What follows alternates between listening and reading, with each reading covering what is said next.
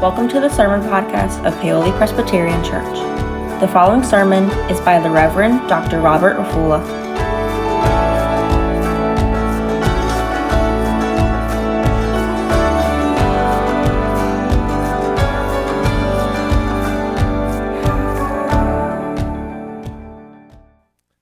Good morning, everyone. I am happy to be here again to share God's word with you. It's always a pleasure to get this rare opportunity to be a servant of the Lord and also to speak to God's people. I don't take it for granted. I have had a cold this week, the last week. It's now kind of coming to an end, so I'll try to speak slowly. I'm okay, but I trust God that I can get through also in the second service. So when I speak unusually different from the last time you heard me, it's not that I'm changing style. I'm trying to make sure I can make it to the end of the service. Let us read the Word of God. We will read two passages, one from the book of Matthew, chapter 28, beginning verse 18. Then Jesus came to them and said, "All authority in heaven and on earth has been given to me. Therefore go and make disciples of all nations, baptizing them in the name of the Father and of the Son and of the Holy Spirit. And teach them to obey everything I have commanded you, and surely I'm with you to the end of the age." I'm also going to read to you a text in the book of Acts, chapter 1, verse 6. So when they met together, they asked him, "Lord, are you at this time going to restore the kingdom to Israel?" When they met together, they came to him and asked, "Lord, are you at this time going to restore the kingdom to Israel?" That question may sound such a simple biblical statement for us who read it so far removed from the moment of the events and the context within which they are asking this question. However, if we lived then, if we were in the moment that the disciples of Jesus were, you will realize that this question was a matter of life and death. Their lives depended on how Jesus was going to answer this question. Are you, at this time, going to restore the kingdom to Israel? Just to give all of us a background, it's been a couple of weeks, actually about 40 days, since Jesus was crucified at this time that the disciples in the book of Acts are asking this question. 40 days. Jesus was, as we all have heard, as we went through the sermons with Jonathan and other pastors over the passion, the death, the crucifixion, the death, the burial, and the resurrection of Jesus. It was a horrendous moment. Jesus experienced the worst that can ever happen to a human being. Crucifixion, death by crucifixion, was only reserved for the worst of the criminals in the Roman Empire at that time. So our Lord was subjected to the worst that anybody can never be subjected to in terms of being killed. He was shamelessly pulled, ripped off his clothes, frog-marched almost naked, and painfully hard nails pushed through his flesh, and left as blood trickled out of him to die. It was a painful experience. Now the disciples are looking at him 40 days later. The story after his resurrection, a couple of times that Jesus appeared to his disciples, was that I am going away. Not very good news to his disciples. I am going to be going away, and I am going to be leaving you here. You are not coming with me. It wasn't good news to the. Oh, sorry.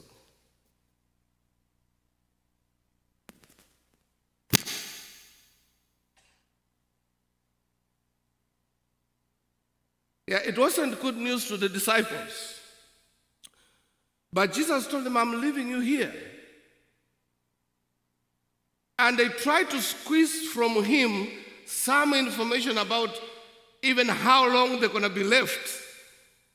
And there was no answer from him about timing. And the disciples feared for the worst. If they have mistreated Jesus this much, how about us, those of us who are just his followers? If they can kill the Lord, what are they going to do to us? That was a question that kept bothering them at this moment. And if you remember, one of the disciples, Peter, the hyper disciple, I can imagine Peter being the hyper one. You remember how he chopped off the ear of one of the people in the Garden of Gethsemane? Now I can imagine him coming to pull Jesus aside and saying, wait a minute, Jesus, you are not serious, are you? You're going to leave us here? You are not serious. Come on now. Come back and speak to us better than you are saying right now. You probably pull him aside. Come on, let's talk. You are not going to leave us here. And the message perhaps to Peter, like to the rest of the disciples, is like, yes, I am going to leave you here. And so, at the end of that conversation, they pressed one last question. Okay, if you're going to leave us here, when is the kingdom going to come? Are you going to bring the kingdom now or when? Please tell us.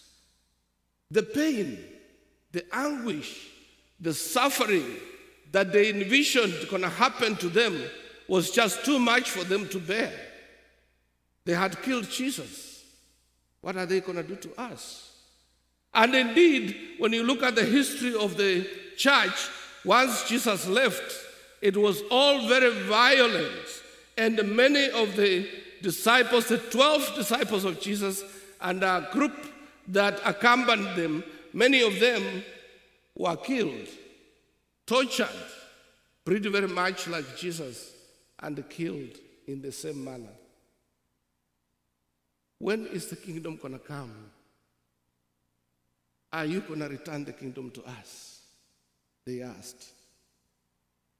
Now, let me use a couple of my own experiences to draw your attention, perhaps to your own experiences too, about the need for this same question. I have asked this question so many times in the course of my Christian life, ever since I became a Christian at the age of 15.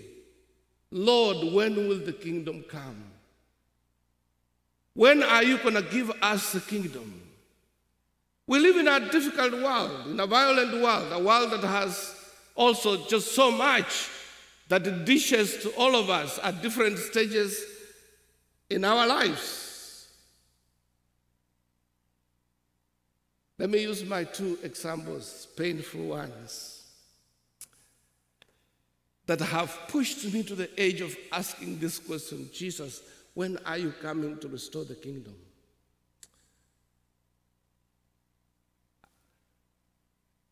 So back up with me to my 29 years old.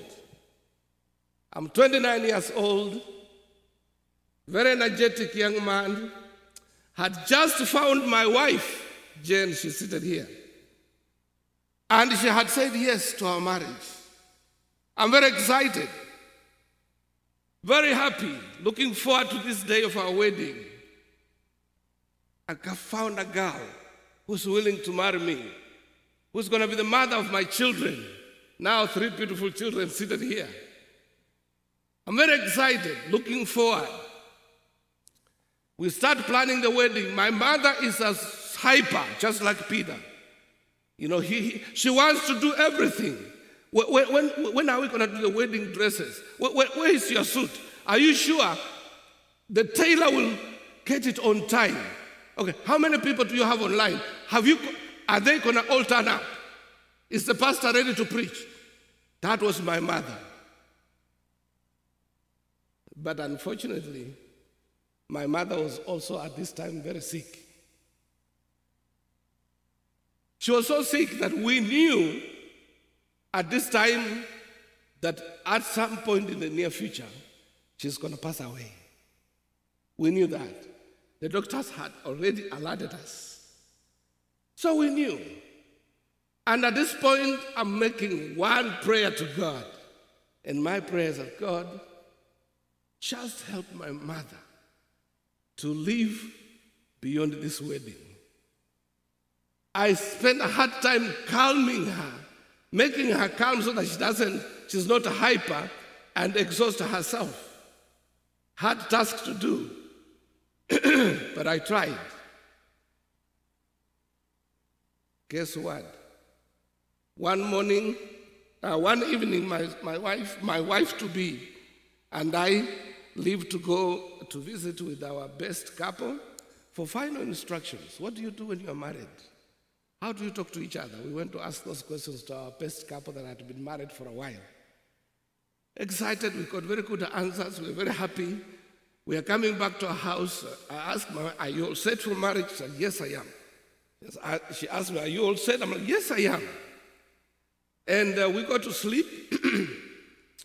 But before we went to sleep, before we got home, our friend had come to our house, and my mother had like a mild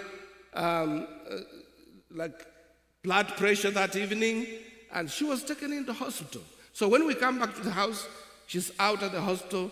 The doctors checked her, and they said, yeah, we're going to keep her for the night, just to monitor the blood pressure and make sure she's fine.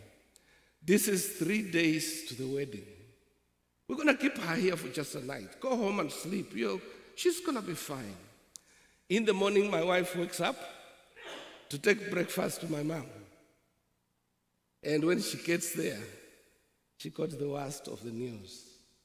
Mama had passed away that night. 3 days to the wedding.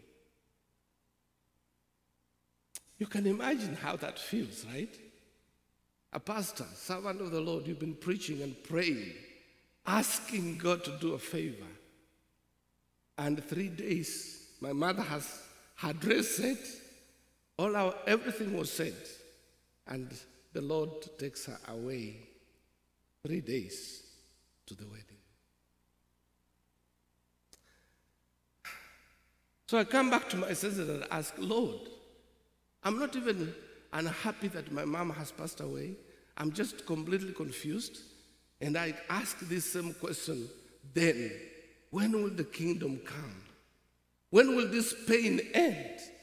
How do you have a wedding, the most happy moment of your life, at the same time, the worst moment of your life? How do you bring those together in one ceremony? Lord, when will the kingdom come?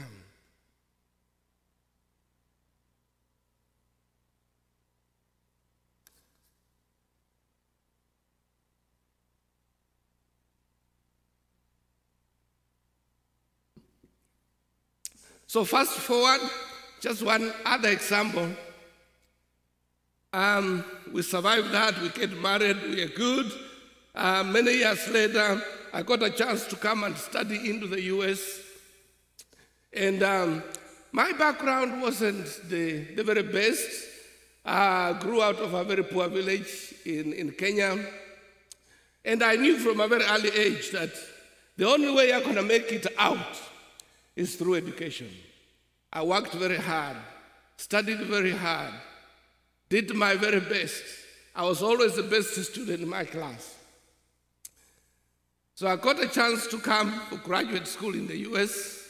We have started a family. We have our first son, then 2 kids come along later, and I get a chance to begin a doctorate at Drew University in 2006. That took 7 years of my life to complete. And at that time, I'm just telling God, please, God, I just want to survive these years. I want to get this doctorate. I want to settle into a teaching career and get my kids to go to school. They will never have, they don't have to go through the life I have lived. I want them to be able to afford to go to school. And so I'm looking forward to get into academia because I'm drawn with the benefits that comes with it, right? And one of them is that if you get to a level where you become tenured, your kids can go to school with paying just very minimal fees to college. And I'm like, whew, they don't have to pay fees. That is what I'm going to go for. I finished my doctorate in 2013, just about the time Emmanuel, our firstborn, is about to finish college. I'm in high school, and I'm excited. He's never going to have to take a loan to go to school. I get my first appointment, teaching appointment. I'm excited, so I'm begin building, doing everything right to get to the tenure track position. In 2017, 2017 was the end of the last contract of full-time teaching that I had. From that moment to today, every job, academic job application I have made, we are always about 100 people applying for one job. For every academic position I have applied. Many of them will not even answer back to give a regret. A couple will. And so, almost 8 years down the line, that academic position to secure my children to be able to go to school doesn't happen. And Emmanuel just graduated, thank God, with his electrical engineering degree, but he had to take a lot of loan to be able to do that. We had to take a lot of loan to get him to do that. And I stopped to ask, God, when will the kingdom come? When will the kingdom come? When are you going to restore the kingdom to us? So that question is intimately very familiar with me. That question was very important to the disciples. And I'm sure now, looking at your life, you may have pulled back a series of examples of your own of how life has treated you. Most of the time, it's always good. Thank God for that. But all the time, we also have to go through the challenges of the effects of sin of Adam and Eve until we are out of here. When does the kingdom come? Now, Jesus answered that question, but he answered, the answer that he gave was not the answer that the disciples wanted. And perhaps it may not be an answer that we want, but unfortunately that was the only answer that Jesus gave them. They kept asking him, they kept pressurizing him, they kept urging him, tell us, tell us. Now we are sitting here in Paoli Presbyterian Church. When is the kingdom going to come, God? Tell us. Are we going to have to wait until a nuclear weapon, war happens, tell us, when is the kingdom going to come? And I bet for all of us, Jesus has the same answer, just like he had for the disciples. And that answer is found in the text of Matthew that we just read. Jesus took them out. He took them to a mountainside. And that was also the last time they saw him, because other parts of the Bible records that a cloud came, and while they were watching, just separated them and him, covered him in a cloud, and the cloud rose, and that is how Jesus left them. So he left them with only one answer, and this is the answer. When does the kingdom come? Jesus is like, listen, you're going to go to Jerusalem, and you're going to stay there. And the Holy Spirit is going to come upon you. And when that Holy Spirit has come upon you, you're going to be my witnesses. You're going to begin from your household, your hometown, Judea, preach the gospel there. You're going to go outside, neighboring towns in Samaria, preach the gospel there. You're going to go to the ends of the world, preach the gospel there. And then the end will come. Story done, I'm finished, Jesus said. So to them and to us, we have that particular burden. I realize every time I ask a question, in my pain and in my suffering, when will the kingdom come? Jesus tells me and tells you, you are the one who has within your hands the power to bring the kingdom. And that is, take your part, take your place in spreading the kingdom of God. Now, when you hear Jesus' answer, you realize how selfish we are oftentimes. Why do I want the kingdom to come? Because I'm thinking of my personal pain, right? I'm thinking about me. I'm thinking about my children. That's it. But Jesus says, no, don't think about you. Don't think about your children. Don't think about just your immediate family. Think about the rest of the world. They need to know the gospel before the kingdom can come. We got to go to police. We got to go to Egypt. We got to go to our neighborhoods where we stay.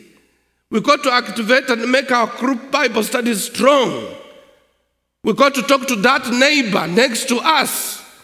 We got to take our place, be it giving money, be it using our voice, be it using our generosity, be it using our family, be it using whatever God has given unto us to be messengers of the gospel. And it is only when, at least according to the Bible, when God is fully satisfied that everybody in the entire world has heard the gospel, then the kingdom will come. Then the kingdom will come. So as you think about your challenges, as you think about your burdens, as you think about your life, as you think about those moments when you are sick, as you think about those moments when you are crying for your welfare, as you think about moments when we pray for God to do us good, just remember, God wants us to open our minds and be able to also actualize the kingdom, bring the kingdom to be by being active in whatever form of ministry that God allows us to participate in. You may ask the question, how? What can I do in my status, in my condition? What am I going to do? Next Sunday, I'll try to address that question. You better come to the service. Amen.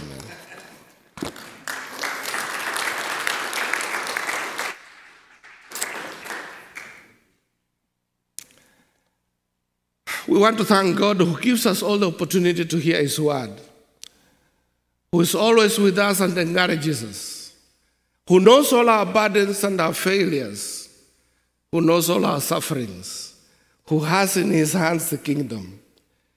And only to Him can we always turn to pray.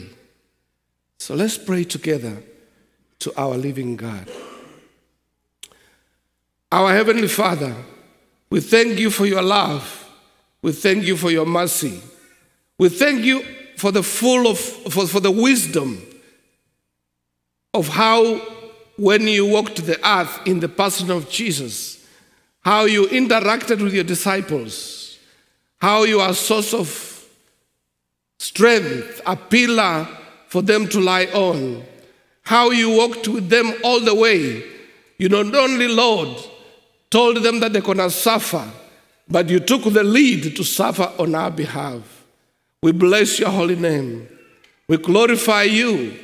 We thank You that, Lord, You promised us that You will walk with us step by step, day by day, week by week, month by month, year by year. Whatever we go through, Lord, You are there with us. And You will be up to the end of the age. We bless Your holy name. We glorify You, Lord.